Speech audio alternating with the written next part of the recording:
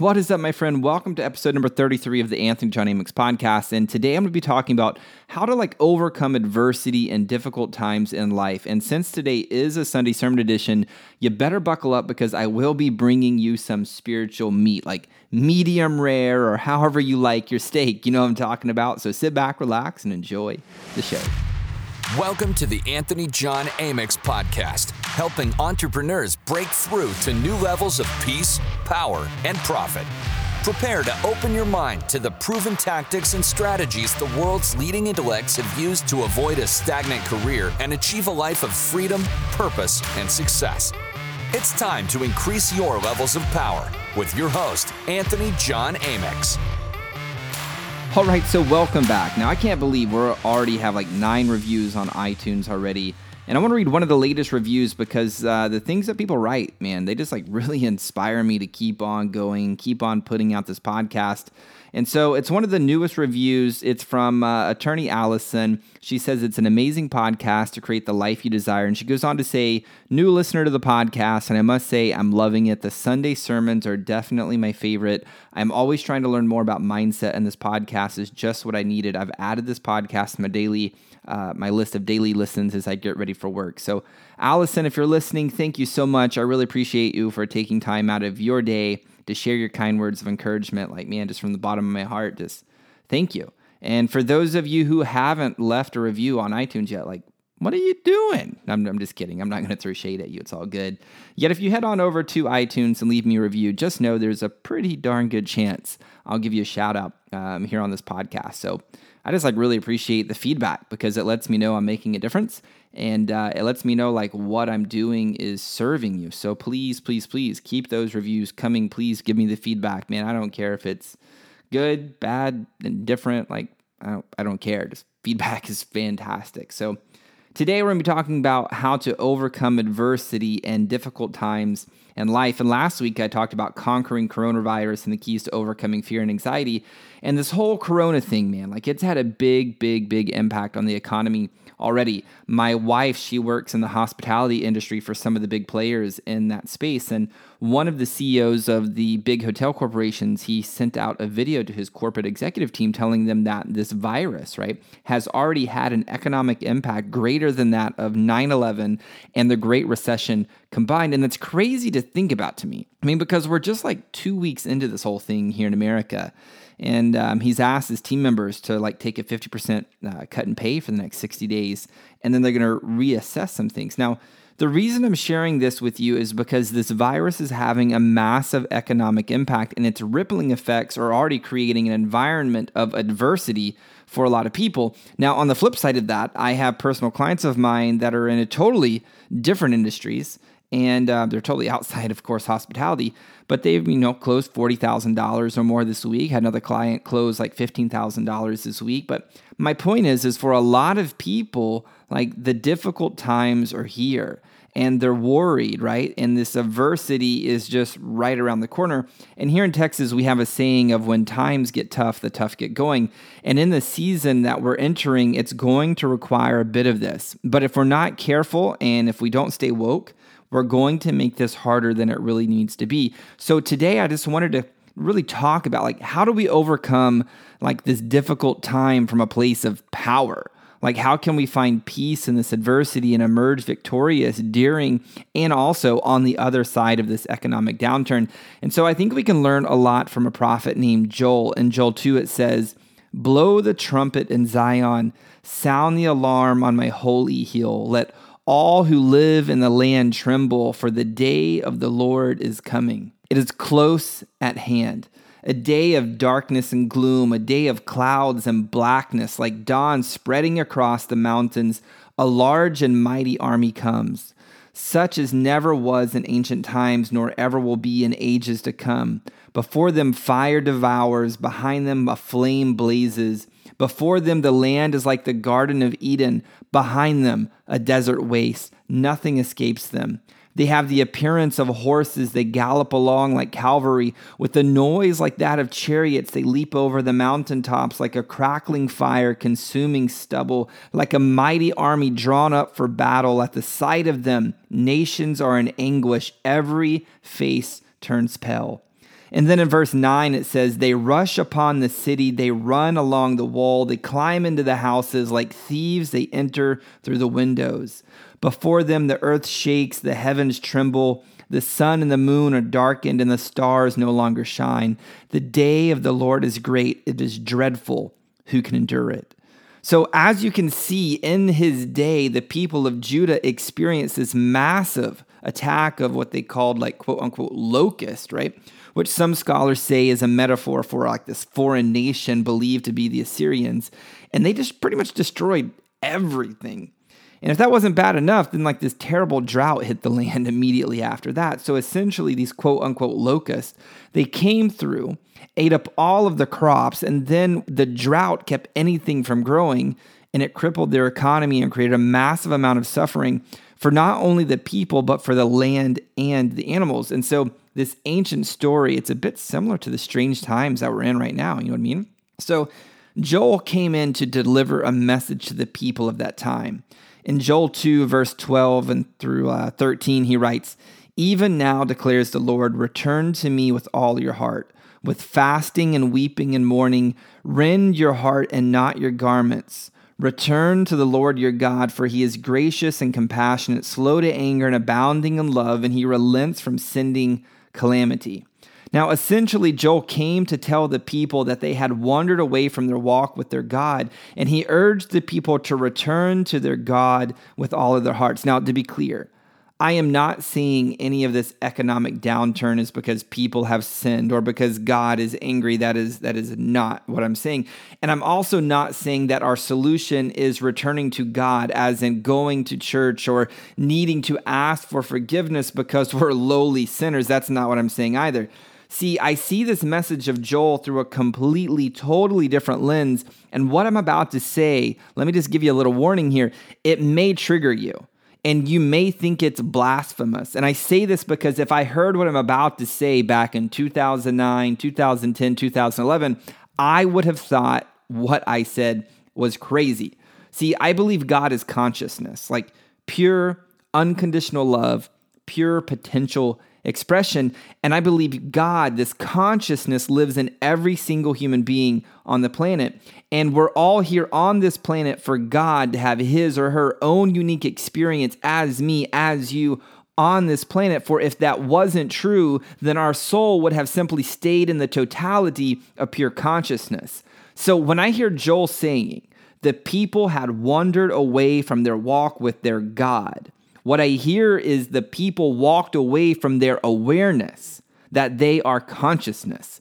And when I hear Joel urging the people to return to their God, what I hear is him telling people to remember who they are, which is consciousness. Now, part of this human experience is understanding that we are both conscious and that we are also subconscious, meaning we are consciously aware of what we're doing, and also we carry with us a subconscious expression that creates the very world that you and I individually experience. So let me try to explain this. One of my favorite authors of all time I've studied, and he's totally changed my life like massively, is an old writer who lectured in like the 1950s, and his name is Neville Goddard. Now, maybe you've heard of him, maybe you haven't, doesn't matter. In one of his books called Prayer, The Art of Believing, he writes, "The subconscious is what man is. The conscious is what man knows." Now in John 10:30, Jesus says, "I and the Father are one," meaning the conscious and the subconscious are one. And in John 14:28, Jesus says, "I go unto the Father, for my Father is greater than I." Now, Neville suggests that the conscious and the subconscious are one. The Father and I are one. But the subconscious, the Father, is greater than the conscious, meaning I, me, you. Is this making sense? In John 14, 10 through verses 11, Jesus says, "Don't you believe that I am in the Father and that the Father is in me? The words I say to you, I do not speak on my own authority. Rather, it is the Father living in me who is doing his work. Believe me when I say that I am in the Father and the Father is in me, or at least believe on the evidence of the works themselves." So in this scripture, Neville suggests that you and I are objective consciousness. And as a result, by ourselves, we can do nothing. Yet the Father, meaning our subconscious, he doeth the work. Now, I just love Neville, man. Like, I hope this is making sense to you. I told you I'd be bringing you some tasty, spiritual, juicy meat in this episode, so I told you, buckle up. Now, Neville goes on to say the subconscious is that in which everything is known, in which everything is possible, in which everything goes, from which everything comes, which belongs to all, to which all have access. And that what we are conscious of is constructed out of what we are not conscious of. Let that sink in for a moment. What we are conscious of is constructed out of what we are not conscious of. Meaning our conscious reality is constructed out of our subconscious. Now, after studying this stuff for nearly 5 years now, this makes perfect sense to me. And it's a big reason of how I came to know and understand the law of being. The law of being states the world will give you exactly that which you are at your core, and your core consisting of the thoughts and feelings that you hold on to predominantly. Simply stated, your core thoughts and feelings are your subconscious. Now, Jesus was a master at this, and I know this because in John 14:10 and 11, he says, "It is the Father," meaning the subconscious, "living in me who is doing his work. Believe me when I say that I," the conscious mind, "am in the Father," the subconscious, "and the Father," the subconscious, "is in me," the conscious mind. That's kind of a mindfuck, right? So what does this have to do with Joel? And what the hell does this have to do with overcoming adversity in difficult times? Well, it's a great question, and we'll get to Joel here in a second because he has a totally mind-blowing gift for us in his story. But first, let's get into what this has to do with overcoming adversity in difficult times. For most people, when times get hard like they are right now, they buy into their fears and their worries, and they forget who they truly are, which is the soul in control. And by the way, that's totally 100% natural. It's a natural response for our conscious, our human mind. And it's part of the reason I'm so avid with all of my clients to learn how to discipline their minds so they have control of their conscious mind rather than their conscious mind controlling them.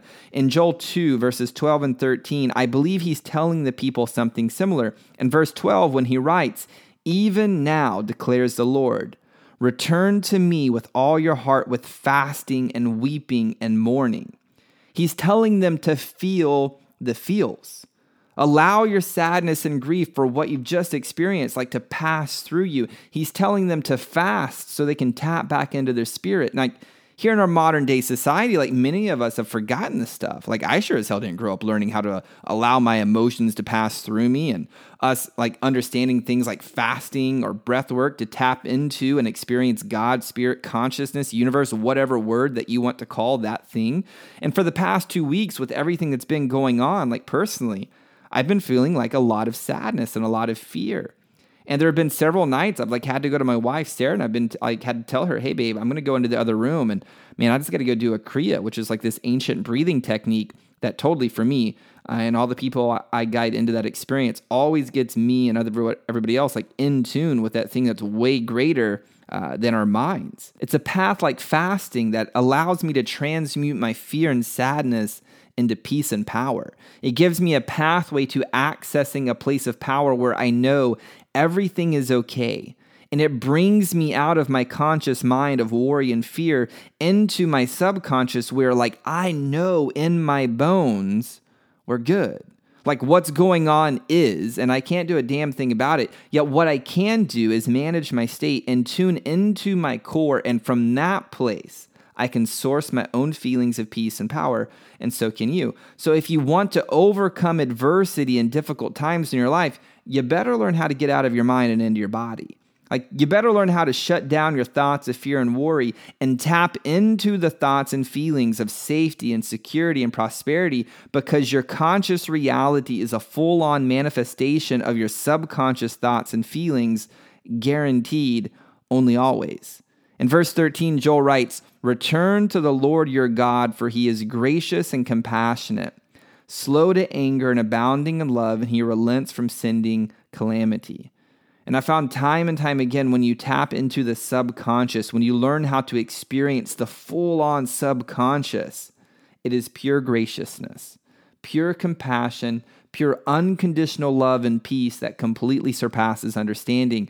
I was just telling one of my homies, Naeem, who lives out in like Maui, that I don't know how people deal with all of the stuff that's going on in the world right now without knowing how to tap into source. I mean, I do, but dude, like, fuck, like the suffering is real if you don't know how. And I'm so glad that I've personally invested in learning the deep skills of tapping into source before this whole thing went down. And if you're ever at a place where you're worried and fearful, I want you to remember and heed the words of Joel from this story. Understand, Joel is trying to tell you anytime you're worrying or fearful, he's saying like, hey, hold up. You've wandered away from God, yo. Like, hold up. Just remember who you are. Return to your God. And what he is saying is like, times are hard. The locusts ate your shit. The land is barren. It is what it is and it sucks. But don't forget that your subconscious thoughts and feelings create your reality. Like you, the conscious mind, don't forget you are the one with God who's the subconscious mind, for in him all things move and have their being. Now, the story of Joel doesn't end here. Like, this is already pretty fucking juicy, but it gets better. In verse 18, it says, "Then the Lord was jealous for his land and took pity on his people. The Lord replied to them, I am sending you grain, new wine, and olive oil, enough to satisfy you fully. Never again will I make you an object of scorn to the nations. I will drive the northern horde far from you, pushing it into a parched and barren land. Its eastern ranks will drown into the Dead Sea, and its western ranks in the Mediterranean Sea, and its stench will go up, its smell will rise, surely as he has done great things. Do not be afraid, land of Judah. Be glad and rejoice. Surely the Lord has done great things. Do not be afraid, you wild animals, for the pastures in the wilderness are becoming green. The trees are bearing their fruit. The fig tree and the vine yield their riches. Be glad, people of Zion. Rejoice in the Lord your God, for he has given you the autumn rains, because he is faithful. He sends you abundant showers, both autumn and spring rains as before. The threshing floors will be filled with grain. The vats will overflow with new wine and oil. And then in verse 25, like this is the part I really want you to get. I will repay you for the years the locusts have eaten. The great locust and the young locust, the other locust and the locust swarm, my great army that I sent among you. You will have plenty to eat until you are full, and you will praise the name of the Lord your God, who has worked wonders for you. Never again will my people be shamed. Then you will know that I am in Israel, that I am the Lord your God, and that there is no other. Never again will my people be shamed. Now, I don't know about you, but when my good friend Maggie Lee Calvin, like whom I have the privilege of coaching, shared verse 25 with me, and I heard these words, I will repay you for the years the locusts have eaten. Like, it just like lit this fire in my belly. Like, I'm looking at this adversity thing and the potential of the difficult times like, bitch, you have nothing on me because I choose to remember who I am. I'm the soul in control. And from this place, nothing can come against me. And I will double down on controlling what I can control, which is my state of being and my subconscious impression. And I'm going to take action on the things I can act on. And on the other side of this, I will be repaid for the years the locusts have eaten. Now, this message doesn't just have to do with this whole coronavirus and its economic impact. I mean, maybe you feel like possibly you've messed up your marriage, or maybe you feel like you made a bad business decision, or you just had to lay off employees, or maybe your self-doubt and your inner critic is so loud that it's hard to hear the voice of God, the voice, I call it the voice, that's trying to speak to you, trying to lead you. Maybe you lack the faith to make the move from good to great, or maybe you just bought a house or an investment property or stocks and you just didn't time the market right, or maybe your 401k just took a massive hit. Whatever it is, I want you to know this. Remember who you are, which is the soul in control. Tap into that and know you will be repaid for the years the locusts have eaten.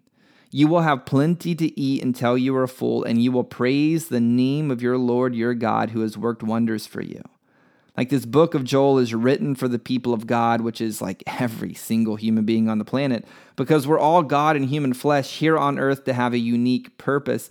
And if you will remember who you truly are and be and act from that place, you will be restored, guaranteed. So my invitation to you this day is this.